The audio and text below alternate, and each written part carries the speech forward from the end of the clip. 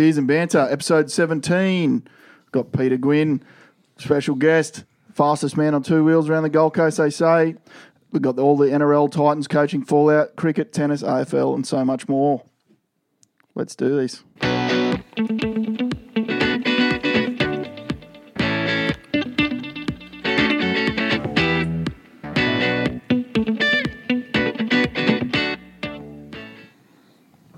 Welcome to the Sweaty Box. Pete, how are you? Thanks, Matty. Yeah, good. Thanks for having me, mate. Not a problem. Big Red. Dilsey, how are you? Mate, Pete. Thanks for coming, mate. Yeah, cheers. I'm not sure what we're going to talk about tonight. There's not a lot of sport over the weekend. It's been a quiet weekend. The old eyes are struggling to stay awake after a full night in front of the TV last night, but Huge, wasn't it? Unbelievable. it was awesome. Where do you want to start? Let's get the Titans out of the way, eh? Where do we always start? I'm gonna admit straight off the bat, I didn't even watch the game this week. Giving up. Went out for dinner Friday night and planned to watch it when I got home on replay. Saw the score and didn't bother. Yeah, it's just another one of those games where they just didn't turn up, didn't try, nothing went their way. Just pretty much sums up the year, and obviously the news since then is the coach is gone. Yeah, that's the obvious fallout. It's sort of drums have been beating. We called it here on the show a couple of weeks ago that Brennan would be gone. The default answer for everyone straight after that was, Kevy will be the coach, but he's since come out and said no, that he's focused on Queensland. I think that's just him driving up his price, to be honest. It's a bit of a negotiation tactic, making sure the clause is in there so he can coach Queensland next year and getting the right sort of money. But what do you reckon? Is he coming, or there's someone else, or they're just going to let it ride? Well, I mean, he's obviously the Gold Coast have been looking towards him for a while now. He's obviously probably the number one target. He has publicly said that he's not interested, but funny things have happened. I think it's, and I was talking to off air before, a mad NRL mate in Sydney, and as he said, it's a massive decision for the Gold Coast now. They're sort of at the crossroads as far as a team. It's a critical time. I won't cop any of this talk that they need to relocate them. I think for the first time in the club's history, they're probably really stable off the field, and that's why I think the board has basically turned around and said, well, we're stable here. We need some good results on the field, otherwise we're going to lose money. So, Freddie Fittler coming out and saying now's the time to move the Titans. I won't cop that. The first team that should be moved is the Roosters. They get no one to their games. Don't talk about Titans crowds. I think Gold Coasters get a bad rap for not turning up to the footy. We've still got an average crowd of 11,000, which, it doesn't sound impressive when you talk AFL, but when you're talking NRL, that's actually not too bad compared with some of those Sydney teams. So I don't want to hear relocation in regards to the Titans. They just need a good, successful coach, and they can start getting some runs on the board. Yeah, and I think it obviously the buck now falls with Mal Meninga. Hopefully he's the one that's going to be making the decision. The board is obviously made up of business people and not football people. Mal's there with that real football brain, and I think it's got to come to the fore and make the decision and get the right man there, and hopefully we can attract a few players. And we've said it before, the Gold Coast is a very fickle location for sporting teams. And if they're not winning and they're not getting the results, people just don't go. Yeah. Do you think Mal becomes a deterrent for a potential coach? Like, if you're a Tim Sheens or a Craig Bellamy, do you actually look at the Gold Coast and go, yeah, do you know what? I don't want Mal Meninga looking over my shoulder. The Titans isn't an appealing job for me. Yeah, I mean, could that be part of Kevy's problem? He doesn't want to be in Mal's shadow. Well, I would have thought Kevy and Mal had got a pretty good relationship, and if anything, that would probably help Kevy make a decision with Mal being there. But, obviously Mal's been there since the start of the year. This mid-season review, or whatever they like to call it, review, has been going on for the last 5 or 6 weeks. Yeah. They didn't even wait for it to be delivered before... no, well, it was obviously... that's obviously in the review that it was going to happen, so I think it was better to get it out of the way sooner rather than later. But I guess what I'm trying to say is how much input has Mal actually had into the coaching side of it. He said all along that he's come there as a football manager, head of football. Yes. But to let Garth Brennan do his job and coaching the side, how much he's interfered or not. I don't know.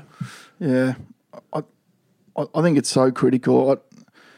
The Gold Coast gets a bad rap as far as like, nothing's ever going to be successful on the Gold Coast. People go there and they can't perform or don't perform, but it's actually the base for some of the best athletes in the world at their given sport. So I don't understand why the big football codes come here and don't excel. Like, is there a better place to train on the planet than our climate? Like, I think this morning was the coldest I've ever seen. It was about 5 degrees. Like, why the hell would you want to live in Melbourne or Sydney when you could live on the Gold Coast? But is that part of the problem? We've got the so-called glitter strip, but there's nightclubs in Sydney. There's nightclubs in Melbourne. I don't understand that. People come to the Gold Coast and that's it's not a good place for success. I don't get it.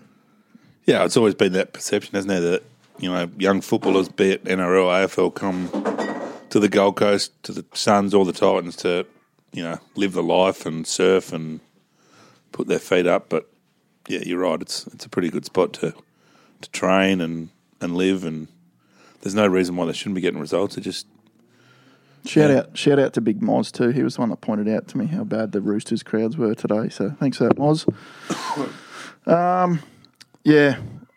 We're obviously passionate. Everyone lit me up on Facebook and text message as soon as the news. I had them coming thick and fast before I'd even got the members' email. I'd already heard it from 3 or 4 places that he was gone.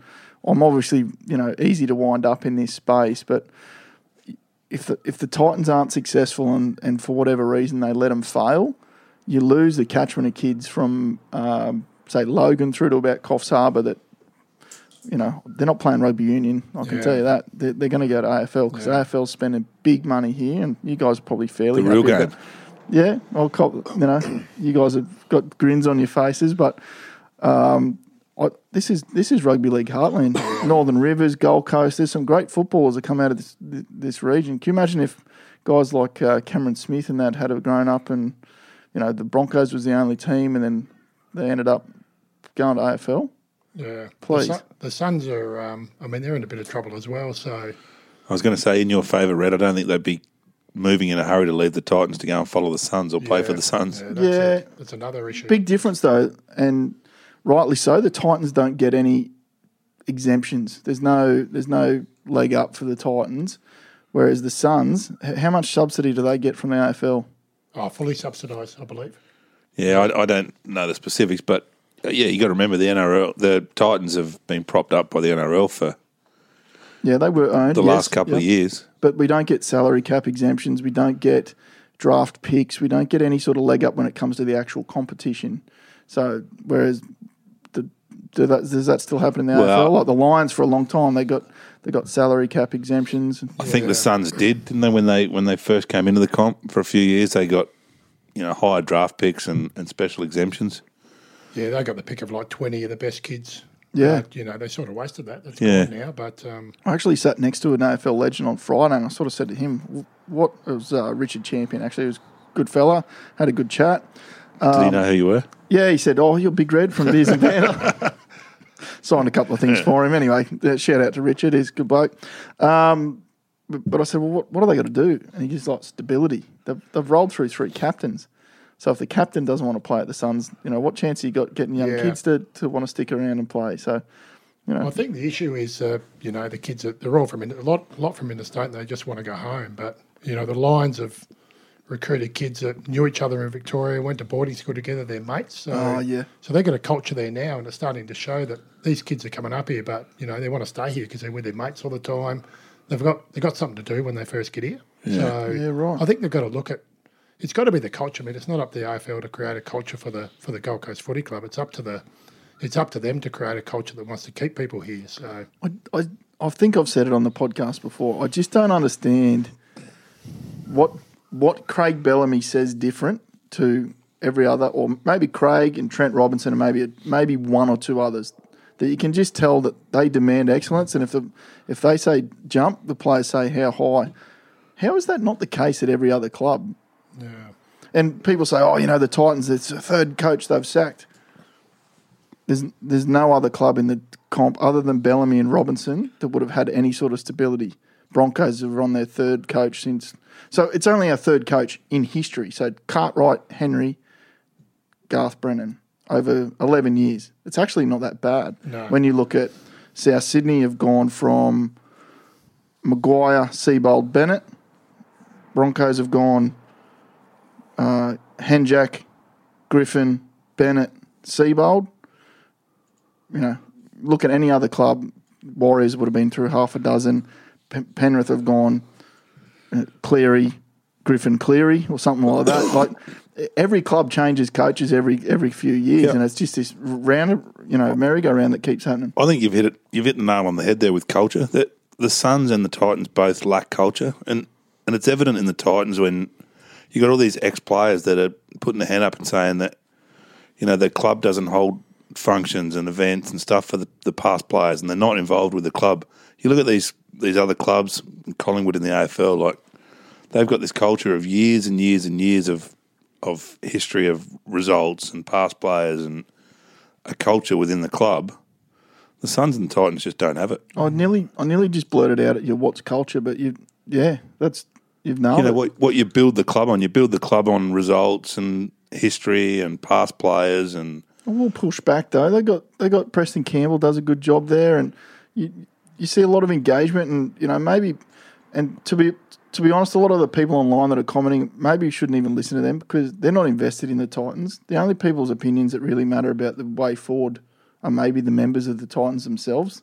That's who the board really need to listen to. These are the people that have stuck with you for the last 10 years. I guess even when you look at culture and you say, well, the NRL, the Titans have got a board made up of business people, not actual football people. Darryl Kelly's been around footy for a long time though, hasn't he? Yeah, but you look at other clubs that have got that culture and they've got past players in their coaching, legends like Manly have got Desi Hasler, an absolute legend of the club. That instantly builds culture. That's part of the culture of Manly, and the players that come there feel part of the culture. They want to be a part of it moving forward, and yeah, I don't know. I just think we've got to somehow find some culture or build a bit of culture. And I reckon if I had $1 for every time you'd said culture, we'd nearly be able to pay Junior's Jaffa off. It's big. That's what clubs are built on. Yeah, it comes from the leadership, doesn't it? So they get a big name in there and someone that everyone looks Absolutely. up to. They'll. Is it time to stop trying to buy the next big thing? And I know they did it with Jared Hayne and failed, but he was always going to be flaky at best.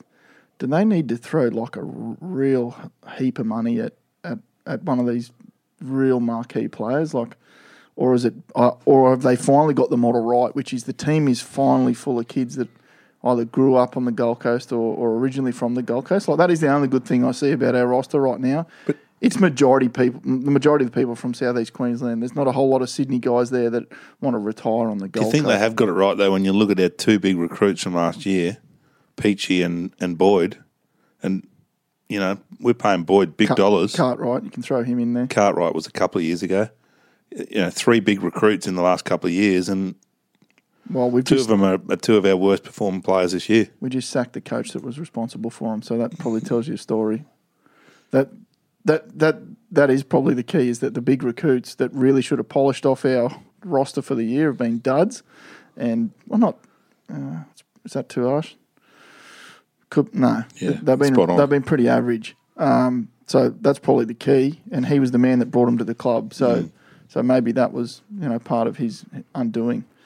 Before we move off the NRL, spear tackle, haven't seen one for a fair while. Probably legitimate spear tackles probably since, and even Alex McKinnon's wasn't. But I can't believe Ricky Stewart's coming out and trying to defend that player and saying, "Hey, he shouldn't have been sent off." Like that's as spear tackle as it gets. He's picked him up, he's lifted from the legs, and then he's driven him into the ground. Like it's not like he let go halfway and thought, "Shit, got him in a crook position." That was driving into the ground. That tackle there is what puts shivers through the mother's spines and stops the kids playing footy. I can tell you now. Yeah, I was actually watching the game live when it happened, and straight away I thought it's not good. And the referee called him straight over and had no hesitation in sending him off. And I think they said it was the first send-off in maybe 2 or 3 years. Yeah, no. Definitely the first send-off this year. First send-off for a spear tackle in 24 years. Heard it this afternoon on the radio. Yeah, so, I mean, it's obviously the NRL are big on protecting players, and unfortunately we had the serious injury you talk about a couple of years ago. I don't want to ever see that happen to a kid again. No. That's something that's been removed from our game, and I think everyone should be happy for it. And I think the action, he got him into a dangerous position, but then he actually drove him into the ground. Yeah. I think that's what really... It is touch and go. There's millimetres in that probably just being a real solid hard tackle. Yeah. But the fact that he just sort of lifts him and then drives him. He tips and drives him. That's where it sort of all went wrong. But more big news. I don't know if you saw this. Steve Folkes was named as one of the players that was showing signs of CTE. So rest in peace, Steve Folkes. He passed away, and obviously they kept those names redacted the other week, but his family's come out and said... Redacted? Is that the right word? What's redacted? It's like the CIA documents about Area 51. They're all redacted. They're all blacked out. So he obviously nominated for prior to his death, he obviously nominated for his brain to be part of the research. And it certainly sort of created a bit of discussion. We were having a bit of lunch yesterday with some family, and sort of I've been trying to go back and look at... I've had a few concussions, growing up, and the question... It all makes sense now. It probably does, and, all jokes aside. But I don't think most of them weren't from footy. I had a concussion in an IRB once. I had a concussion playing basketball. I had a proper concussion in the boxing ring. I've had a few. That was a good sleep, wasn't it, in the ring? We might get that bloke on someday to talk about that. But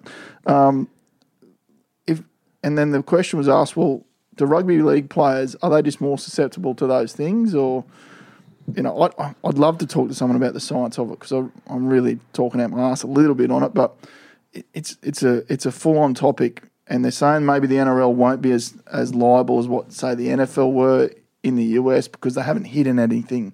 This is all just coming out, and everyone's getting the information at the same time, whereas in the NFL, they sort of knew that there was something wrong with their players and didn't do anything about it. But it's I don't know, it just raises a talking point where, is that damage caused by football? Sorry, this is the point I'm trying to get to. Is the damage caused by football, or is someone that plays football more likely to go and do other reckless things?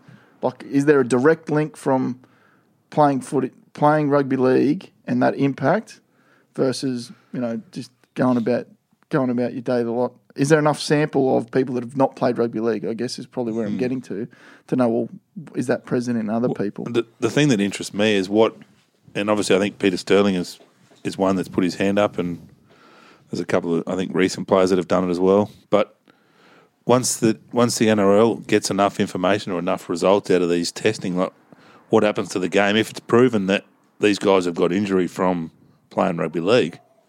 Where does the game then go moving forward? There's obviously going to be rules and regulations implemented to try and protect, that happening in the future. And it's the same as boxing.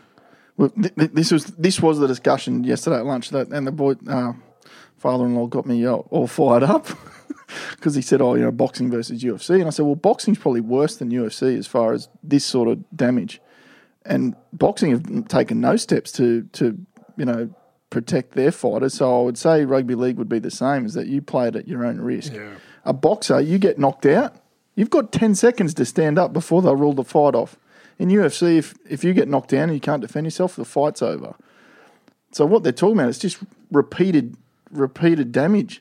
With a boxer, you could be out cold. So Tyson Fury was out cold against Deontay Wilder. Next minute, his eyes opened, and like Lazarus, he sat up, stood up, and made the 10 count, and then got back into fighting. And that's exactly, we're saying rugby league player, if you're showing signs of a head knock, you've got to come off the field. And boxers, it's just like, well, have 10 seconds and go again. I don't know. But if you open your eyes in UFC, your opponent closes them again in a hurry, doesn't he? That's what I'm saying, though. If you can't defend yourself, the fight's over. Whereas in boxing, it's like, well, have 10 seconds. Yeah. Whereas the ref should be able to see there clearly concussed. There's a lot more wrestling in UFC too, not as many there is. Direct hits to the head. Well, that was a pretty serious knockout there the other week. Yeah, there's plenty of it still. It's not constant whacks to the head. But I don't know. I'm going round and round in circles, I think, but it's just it's going to be a big topic probably for a few sports. The biggest issue is kids. The parents are going to see the absolutely. And then the kids they're going to go, no footy, no whatever. Well, what about the worst things? Dad always used to make me wear headgear. And now they've come out and basically said the headgear doesn't do anything. That stops sort of direct impact as far as like cuts and bruises, but does nothing to stop concussion, which flicking back. Yeah. It's the brain actually moving inside the skull that's the problem. So, wow. We might try and get some sort of brain surgeon on here to talk about that at some point. That's all I had for the NRL. I sort of lost interest after I saw the score. Yeah, I mean, there was obviously, and I think we touched on it last week, Cameron Smith played 400. Yep. I watched that game and, that was a pretty good tribute, what the NRL and Melbourne Storm did before the game. I mean, it's unbelievable achievement, 400 games. And to think that he's probably got another 50 still in him, 2 years, potentially. He's showing no signs of slowing up. And now it's like not playing rep footy's really... Yeah, I mean, he's definitely going to go around next year. So you look at, another 20-odd games next year. There's probably another 10 to go this year. He's going to get close, if not over 450 games. Imagine the training sessions, the stretching, the recovery sessions he's done, the media, and it's just a massive amount of time. And he, touch wood, he doesn't get injured. Yeah. He's not. He's a freak. No, that's why he's made 400s, because he's played them all. He hasn't had a serious injury either.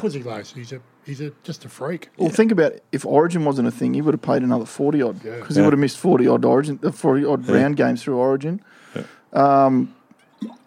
He's a funny character for me, even though he's Queensland, and I loved him when he had the maroon jersey on. There's something about him that it does sort of irk me. I do subscribe. He does. I don't know. He can be just that overbearing presence sometimes, but I don't. Maybe that's just part of what makes him great, is that he's just so in control when he's on the field. All his opponents seem to really respect him and like him. That's what I go back to with him.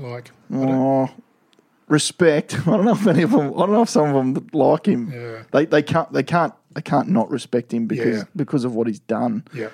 Even Paul Gallen, I think, probably was one of the ones that had to admit that he, just massive respect for him, even though he was on the wrong end of a lot of Cameron Smith's results. But love him when he's playing for your team, so Queensland, Australia. But when he's playing against you, he's certainly dominant. Well, and you put it into perspective. Benji played his 300th on the weekend, and you think how long Benji's been around for. Like Benji came in the comp as a 17-year-old.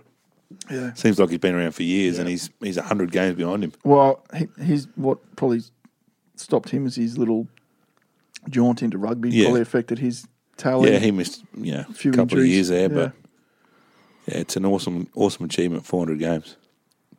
So we're talking a little bit of Suns. They're obviously got the same sort of battles as the Titans. Who's their coach at the moment? Stewie Dew. Is he a big name? Is he a dominant coach, do you think? No, he's been through some good programs. Sydney and Port, I think it was. Sydney and Hawthorn. Hawthorn he was. Yeah, so I think he's... Who was the Essendon Bombers coach that went to help with GWS to set them up? Kevin Sheedy. Do you reckon that's a big difference? Like, the new club, you can't have a new coach, you know what I mean? Like, Titans have basically had rookie coach, not bad coach, rookie coach. Suns, Rodney Eade was a fair coach, so wasn't he, I suppose? No? Debatable, I think he was at the end of his time when he...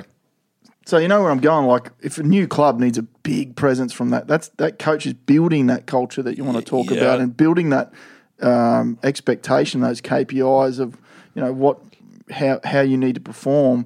The obvious comparison, GWS are kicking on a lot better than the Suns, is where I was getting at. And that's the obvious comparison is GWS against the Suns, because they came into the comp at a similar time. Yeah, and when you look at where they're at, and GWS have played in the prelim the last couple of years, and been a premiership contender.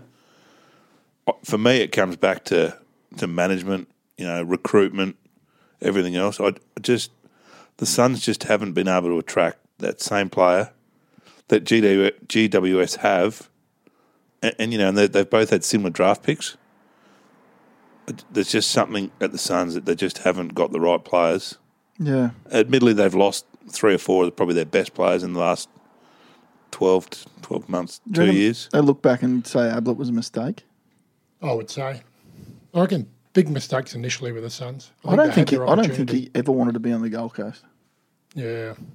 I think they had their opportunity, didn't have the right management in initially, and then it's gone downhill from there, and now they're trying to rebuild. It's a long way back. Yeah. I think they're a lot further than the Titans, because they could probably get marquee players, but no one's going to come and play for the Suns now. So yeah, right. They've got probably 5 or 6 years of development. Yeah, I mean they were in the hole 2 years ago, and they've somehow gone backwards than where they were 2 years ago. Yep. It's they're a long way off the mark, and they're now back to. We spoke about it just earlier, but they had draft concession picks earlier on in their establishment, but they're on a level playing field now, and obviously they're going to get some higher draft picks because they're lower on the ladder, but.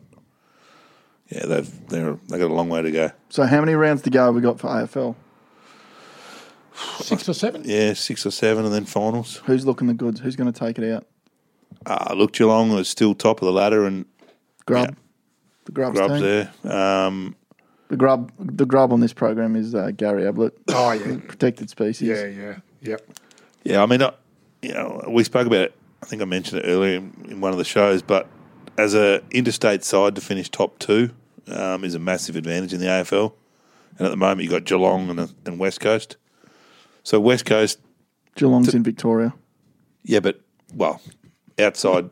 what I'm trying to say is the top 2 teams get basically 2 home finals. Right. If they win their first game, they get a week off, then they get the prelim at home. That's going to West Coast. Probably more so favours West you. Coast, but if West Coast can stay in second, someone's got to travel over there and play them. Assuming West Coast win, they then get a week off and then play a preliminary final at home in WA. Yeah. And then travel to Melbourne for the grand final.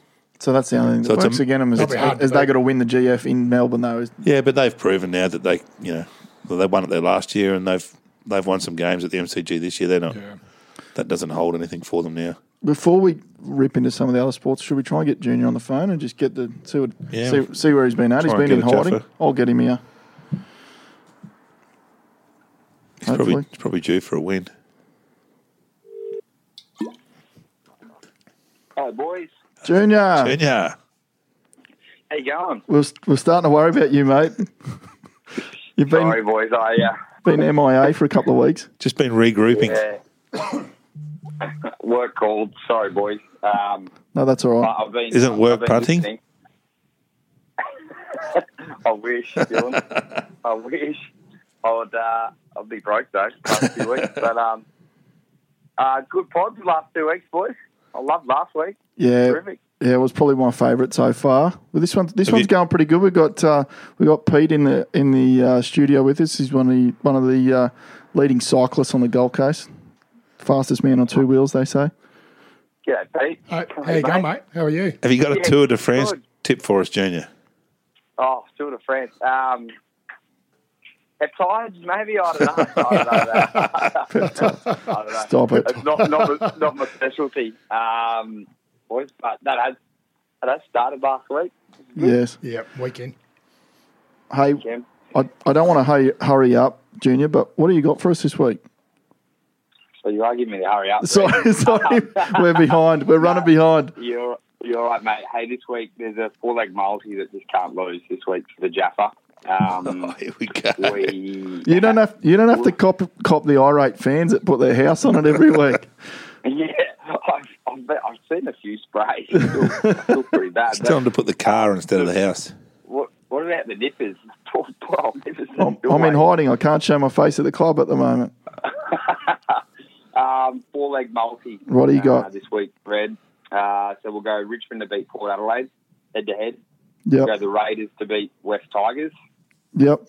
Then we'll go the Rabbits to beat North Queensland up in Townsville. And we'll go Scotty for a top 20 at the Open this weekend. Okay. And that should come to about $8 or $8.50. Oh, Junior. Righto. And do we have to come up with some funds, or have we got an anonymous? We might have an anonymous fan. Just leave that with me for the next 24 hours. And I think they've all dropped off, Junior, the anonymous fans. Boys, funnily enough, I had 2 mates from Perth ring me this week and say we're Beers and Banners fans. So that's good. There you go. It's growing. Yeah, it's growing. There you go. We've reached the West Coast. That's good. Great. So yeah. I like that, Marty. I do like Scotty top 20 actually, because I may have made a small investment on him a little while ago for this tournament. So I'm hoping he goes way better than that and takes it out. So well, the fat bloke across the table from you, Red, I think he tipped it a while ago too. Didn't you, Dilsey? Pete Skinny. All right, so will you let us know whether we've got to sort that out or not, or how we're going to put that on? But I'll be all right, yeah.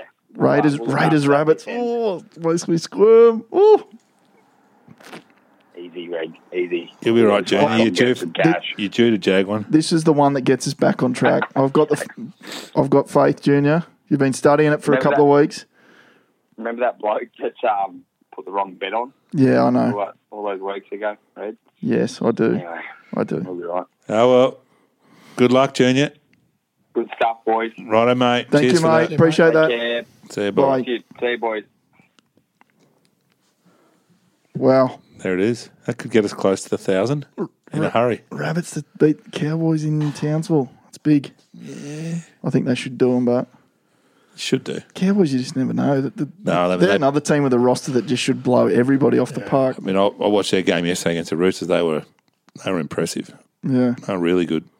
So we'll get that bet on, and hopefully we'll go close to Yeah, nice. sorting out the nippers. I really want to get into Pete stuff. A couple of big things overnight. The Super Over. I'm sure there's plenty of shows talking about that. Yeah, Massive that was- finish to the Cricket World Cup. Gut-wrenching for the Kiwis, though, right? Yeah, I mean, just quickly, I watched it live on the TV last night. At the same time, I had the phone going with the Wimbledon final, and they were actually playing the tiebreak in the tennis the same time that the Super Over was going on. Oh, really? So that was pretty cool. But for me, the rule that doesn't sit well with me, or not the rule, but the way what probably influenced the game at the end there was when he went for the run and the Kiwis threw the ball in and it hit Stokes' bat, came off his bat and went for 4 byes. That to me, I know in the rule of the game it's a bye, but I mean it's horribly unlucky. And Well, I think what the bigger travesty is it's come down to boundaries hit. and that's Why not just that's have another Super Over? That's a terrible rule What too. about best out of 3? World Cup final every Yeah. 4 years. Have the best out of 3. I think it's there'd be a better way to do it. I reckon. Yeah. I mean, it's like getting to the tiebreak at Wimbledon and saying, well, Federer wins because he served more aces during the 5 sets. Yeah. I mean, that's just stupid. Terrible. Well, as it was, they cut the Wimbledon short. That was like 25, 24 or something in previous years. Yeah, it used to always go on, but that was a new rule they brought in at 12 all. They played tiebreak. But, yeah, terribly unlucky, the Kiwis. I'm off the tennis a little bit, but I really enjoyed Dylan Alcott winning on the weekend. I watched that game. He's clearly dominant in that sport. That was his doubles partner, and he sort of blew him off the court. The guy can talk. He's got great charisma. I'm a big fan. He could be my favourite Aussie athlete at the moment. Just what Flavin Won a Logie too. A couple of won weeks a ago. Logie. Yeah. He's on fire. What's he up for next? I see him at the I mean, Oscars. you look at a guy that's in a wheelchair and been in a wheelchair his whole life. Yeah. And his outlook and his perspective on life. Amazing. And how happy-go-lucky he is. It's, it's awesome. Yeah, we heard him talk at the Club Clips of luncheon last year, and amazing. He's a champion. Yep. Yeah. Righto. Tour de France. That's we've That's what I'm here for, yeah, right? we've Yeah, dialed you yeah. in. Sorry, we've taken half an hour Oh, to no, get it's here. all good. I don't know a lot about NRL, I must admit. But No, that's I know all a right. bit about the tour. Sports in general, though, it's Yeah. yeah. Yeah. And we'll get into some of the things that you've done as well. But I think people that are in cycling and even just like not professionals like yourself, like I use the word amateur, but I think you're anything but amateur. So like triathletes and cyclists and guys that are in life saving and Ironman and stuff like that. They're more committed to their sport sometimes than the dudes that we were just talking about for the last half an hour. Off the drink, eat perfection, train 6 or 7 times a week. Like, Yeah. I don't know. I've always wondered how guys that don't get paid to do their sport can be so disciplined, and then guys that are getting paid $1 million a year Yeah. are eating meat pies and drinking beers. I've always said, and Pete can probably shed some light on it, but I've always said that the guys that do the Tour de France are probably some of the best athletes in the world. I mean, to do what they do for, was it 2 weeks? Yeah, 3. 3 weeks, and to ride that amount of kilometres per day, every day, through the hills at pretty good speed, they're finely tuned athletes. And definitely some of the toughest. Yeah. They just, it takes a lot of, it's a very grueling sport. So mental 3 weeks of as that. well as Oh, yeah. physical. Yeah, absolutely. Yeah. Yeah. So who's looking the goods over there at the moment? It's pretty open, actually. The top 3 of the top 4 from last year are out, so it's a bit of an open field. So there'll be a few rubbing their hands together, thinking, this year's my year. There's a couple of, there's one French guy, Thibaut Pinot, who's looking pretty good. Yeah. Like he's like, it's still to get into the main racing yet, but he's like only a couple of seconds off the main guys, and looking really strong. So he's probably my number 1 tip at the moment. Yeah, right. There's a couple in Team Sky. Last year's winner is, he's looking quite good as well. And there's another young lad, a Colombian named Egan Bernal from Team Ineos, which is the old Team Sky. Yep. Only 22 years old, but he'll win the Tour 4 or 5 times in the next 10 years for sure. He is pretty much a freak. Wow. He could win it this year. So yeah, any one of those 3 at the moment, I would say, are looking good. I used to lose a lot of sleep when Cadell was riding. I used to follow on the app or the SBS app or on it. I've been trying to do it a little bit, but there's been so much sport going on. Last night there was half a dozen things that you could have watched. I default I like the F1, so I was following the F1. I couldn't keep my eyes on that. There was a big crash in that. Vettel took out Verstappen, but the Tour it is sort of, I don't know. I like following all the tactics and all the talk and not some. Watching guys ride bikes is probably not what but I like hearing all the strategies and who's doing what and. Yeah, well, you hit the nail on the head. It's a bit of a drama. It's a bit of a 3-week drama. Yeah. When you get to know it, who doesn't like each other, who's working together. Yep. There's a lot that goes into it. The team owners are on the phone to each other all the time, or the directors in the car. So there's different tactics working. So even the team makeup, and correct me if I'm wrong, but the team makeup, there's guys there to protect. So when Cadell Evans was riding, he had guys that actually protected him or looked after him in certain areas of the race and... be it the climb or the sprints or whatever it was. Yeah, that's right. So there's guys that are just sacrificial lambs there. Basically, yeah.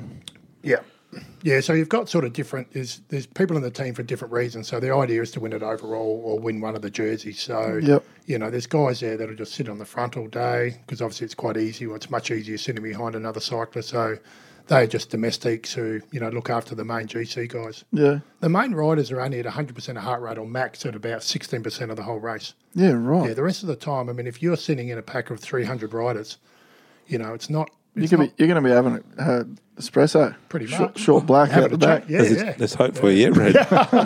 I'd be having a mocha, you know that. I was listening to some coverage this morning and one of the commentators said that I think today was a rest day or yesterday was a rest day. Oh, it's coming up. No. And they were talking about what's involved with a rest day for these guys, and it's not a rest day like we would have. They actually get out on the bike and go for a ride, and albeit not as far, but it's I mean they're unbelievable athletes. You've followed the Tour before. You've been over there. Yeah, been over it twice and done a number of the stages, and it's amazing. It's just crazy.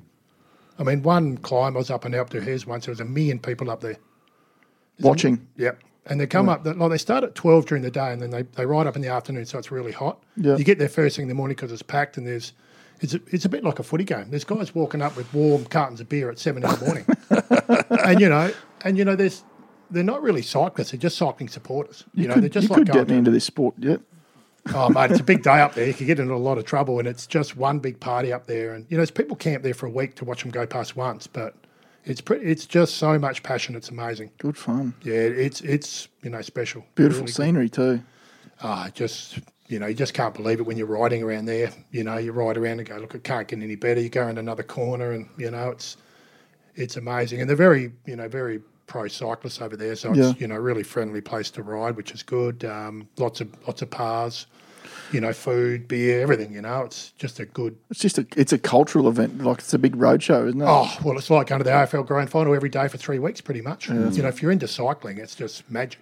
Huge when it comes to your town. Like, you imagine being a kid that circus is coming to town, that'd be unreal. Yeah, well, we rode through the stages before, 2 days before, and they're resealing all the roads, like full real sealing, just because the tour's coming through there and... everything to do with the town's all been done up. It's a massive travelling show. Yeah. It's amazing. How clean do you reckon the sport is now? No, I don't think it'll ever be clean, actually. I think it's cleaner, but I think they're always one step ahead of the game. Yeah.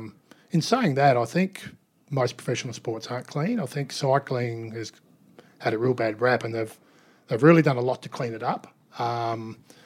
but I don't think they ever will. I think where there's money in sport, I think, there's big money in the teams. Yeah. The UCI and the ASADA, et cetera, have only got a certain budget. So I think what they're doing now has not been tested for yet, so we're still to learn about it, but I think they're pushing the boundaries for sure. Have you seen that Icarus documentary? Yeah. That was phenomenal. Oh, mate, how about him The Russians. putting the... Yeah.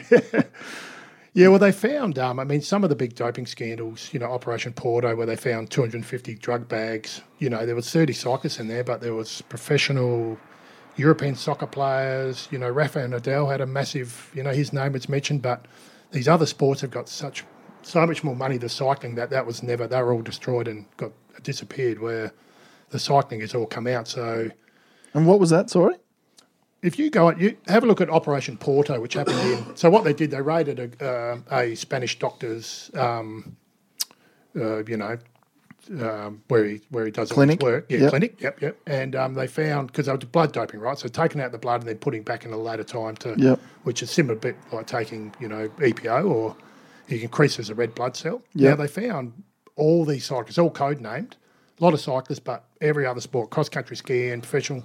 But that was only really the cyclists got done for it. So Yeah, right. I think where there's big money, you'd be kidding yourself. Wherever there's But money. there's guys in the local gym, obviously. There's guys in local cycling that, I've heard and know that, So I could Any almost names, Pete? No one watches the show. You could drop some names.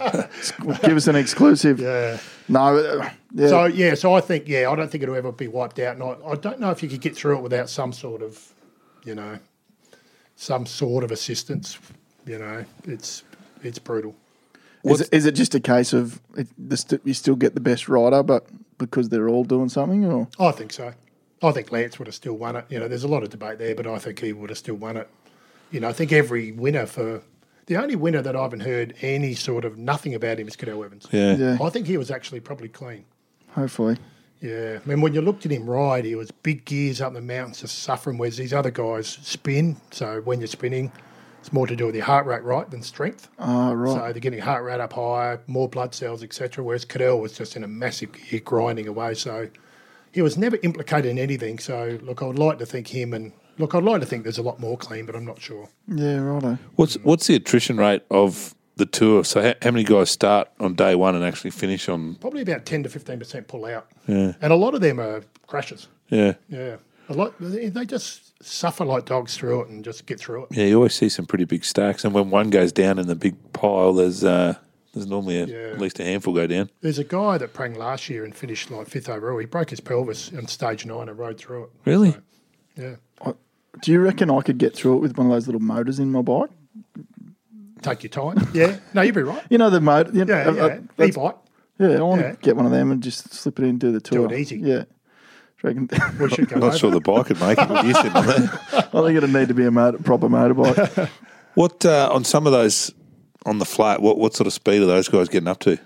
Oh, well, the other night they'd gone for 4 hours and they're at 40, 46, 47 average. They did. What do you do, Pete? What's your fastest? Look, I'm a bit of a time trialer, so riding Yep. on my own, so I average around, 45, but not for 200 Ks over mountains. That's for a 20 to 40K time trial. Yeah. So, but that is riding on your own without drafting. But, local races will average, 40 to 43, but over 70 Ks. Yeah. They'll do 210 Ks with 3,000 metres of climbing, average of 42K an hour and 43. That's like riding... Well, the hardest race in Australia is the Grafton to Inverell, and that's like 3,200 metres of climbing. And the leaders there, the local guys who average, 32. Yep. They did 4,000 metres the other night and averaged nearly 40K an hour. Wow. So it is insane. Unbelievable. It is. So you are a former Australian time trial champion. You do move pretty quick on the bike. Some might say you've got the most enviable bike collection on the Gold Coast. You've been talking to Dane Murray. I have. What is it called? A collection of bikes? Is it a quiver or is it a Don't know. a shack? A shack of bikes? Yeah. Or Shitload. a shit tin? How many bikes total you got in the garage? Probably about 5 or 6, but turn them around a bit. But yeah, And that's not including kids, obviously, but there's a heap more with them. But you know, you're not famous, but I would say you're successful. You run a successful business and successful sport. There's something about your mindset that when you put your mind to something, you're good at it and you can excel. Where does that come from? So I'll give people at home a bit of a background. You've completed the Hawaiian Ironman, which, you know, I can't imagine that there's not a lot of people that have done that. That takes a lot of, you know, just as much physical ability, but mental strength to get through these events that you do. Yeah. I mean, with that is, you know, it's a constant getting up same with business. You know, it's a constant getting up every day, and you know, if you have a shit day or bad day, you just come back the next day, put it behind you. You know, switch it off and go, just forget about that. Yeah. Same with business, or you know, anything you do, as you guys know, you have those periods where it's hard. You just got to put that behind you, keep going till you reach your goal. And sort of when I did Hawaii, I set the goal to do that, and then when I've come into business or anything I've done, I've just taken that same mindset. Yeah. So you know, going right, this is what I'm going to do. I'm going to get there. Just pretty much keep going until I get to where I want to be. Write my goals down, all those sort of things. I would say you come from a successful family. You've got some brothers and sisters that are quite successful in their fields. Yeah. Yeah, sorry, Matt. Go on. Not well, you know, the you know, it's fairly famous a story, Australian Rules.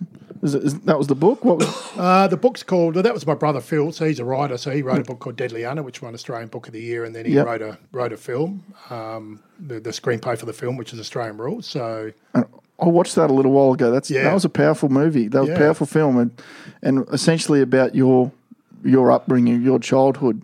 Is there something from those tough times that makes tough people? Yeah, I think there is. It's you know, I mean, I've got 7 older brothers and sisters, all very successful. So you know, when you look where we come from, it's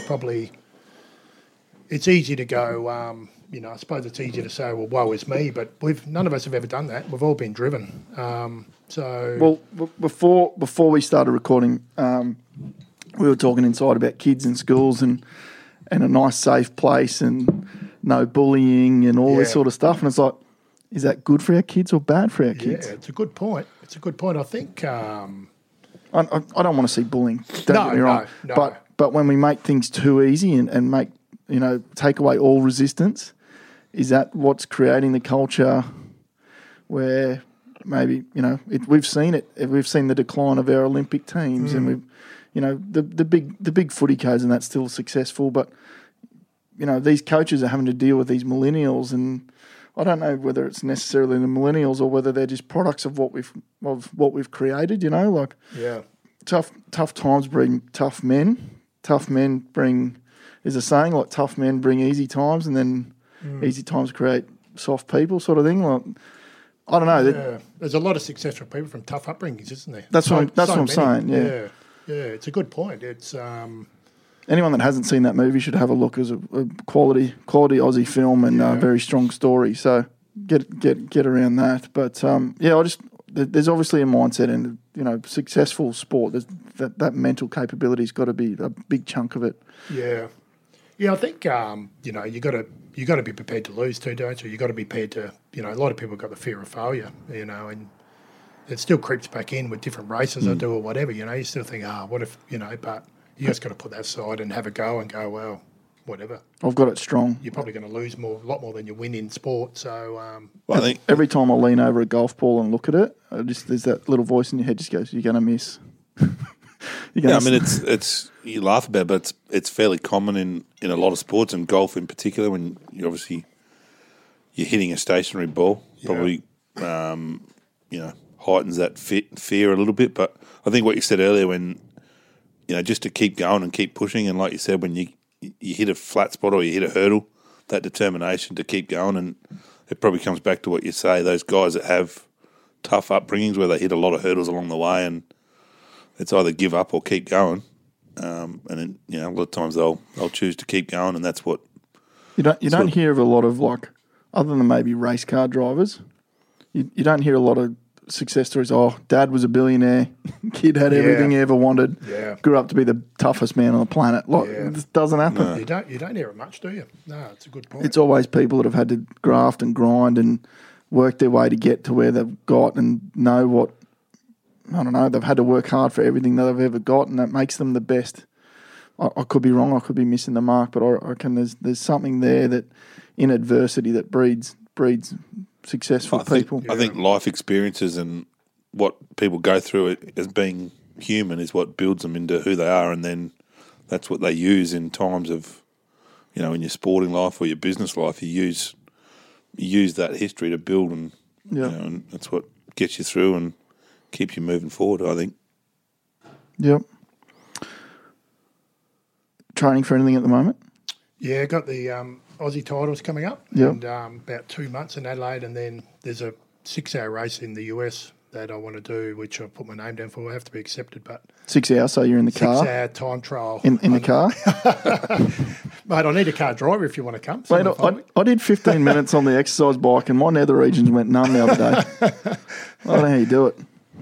Yeah, so I got that coming up. So, yeah, it's sort of training quite hard at the moment, so pretty keen. And so when you say hard, how many times a week, how many Ks? Do about 400 to 500 at the moment. Did like 420 last week. Yeah. Ks? Yeah. Wow. You don't drive that far, Red. I do, but... When you say a 6-hour race, how many Ks do you do in 6 hours? Like, what's it? Well, hopefully average around 40. Okay. 40 k an hour, so it's at 240. 240, yeah. So that's going to be like riding on your own flat out for 6 hours is pretty brutal. But so is it a race where you've got to do the most amount of kilometres? Exactly. Okay. Yeah. So you're not allowed to sort of sit with any other cyclists. So time trial, so ride as far as you can in 6 hours. So right. The record's like 40 k an hour. So if I'm going to go, I really want to get it fit enough because I'm better at endurance events. Yeah. I did Ironman and stuff. So the longer the rides, the better I normally am. So hopefully I'll go over and see what happens, give it a bit of a crack. That's awesome. Yeah, have a bit of a holiday. Whereabouts in the States? Oh, it's at just in from San Diego. Okay. What's the name of the place again? Oh, Borrego Springs, it's called. Yeah. Yeah, so it's sort of between LA and San Diego, inland in the California desert. So, yeah, so they have it there every year. So hopefully that's the goal. If all goes well and stay fit. Well, look forward to hearing how you go there. Thanks, Matty. Mate, I've got 3 questions to finish. Yep. We do it for all our special guests. First thing that pops into your head, try and keep them coming. But here we go. Favourite destination anywhere in the world for a beer? I'd say Annecy in France on the lake. Oh, after a ride. Yeah. Anywhere in the world? You mentioned the world? Yeah, anywhere in the world. Yeah, Annecy is my favourite spot in the world, so I'll go there. Sounds good. Favourite athlete of all time? Big basketball fan, so probably go Michael Jordan. Another one. National basketball fan. I coach my boys in basketball. They love it. So I grew up watching him. So I would have to say him. I'm going to stop the clock. There's talk Ben Simmons might not play for the Boomers now this off season because he's currently negotiating a $240 million contract with the Sixers, and I think they want him to rest for the off season. Bit disappointing for the Boomers, but that is phenomenal chunk of change. You'd probably rest for $240 million, wouldn't you? That's a max. That's a max deal. That's as much as you can get, I believe. And that's crazy. Yeah. It's funny, Jordan. I don't think it's about the 4th time Jordan's come up. Jordan, I don't know. He's probably. I mean, I've only been to the cycling later in life, but he'd probably be as a kid. I loved him. We talk about him. I don't know what his family background was, but that's a guy that couldn't make his high school basketball team. Yeah. So adversity, he worked and worked and worked and worked and worked. Well, his dad got murdered, didn't he? Got shot. Did he? Yeah. Oh, that was late in life. Yeah, that was what ended his basketball career the first time, sort of thing. Right. He went and played baseball and did Space Jam and ended up back playing basketball. But LeBron James and Russell Westbrook, they're all come from hard backgrounds, don't they? Yeah, absolutely. Yeah. Keeps coming up. MJ, I should show you my basketball cards, but that's another pod. Last one. Any 4 people from history, you can have them over to your place. Who do you invite and what are you cooking on the barbecue? Oh, just steak and salad, I think. That's an easy one. That's a hard one. I'd go Jordan, Nelson Mandela, I'll go Brad Wiggins, and I'll go Lance. Brad Wiggins. I still love Lance. Lance can bring the party drug. Yeah, that's right. Is the worst thing that Lance did the way he treated people? Oh, definitely. Yeah. The way he bullied people, and he was a real prick, and he knows that now. But that's what they were just going to get him. And, they were just going to keep hunting him until he come clean. So Yeah. Mate, it's been an absolute pleasure. Thanks, Matty. Welcome any time here at the Sweaty Box. Fans at home, you can find us at Beers and Banter on all the usual platforms. Thanks for listening, and Thanks, boys. see you next week. Thanks, Dylan. Cheers. Cheers.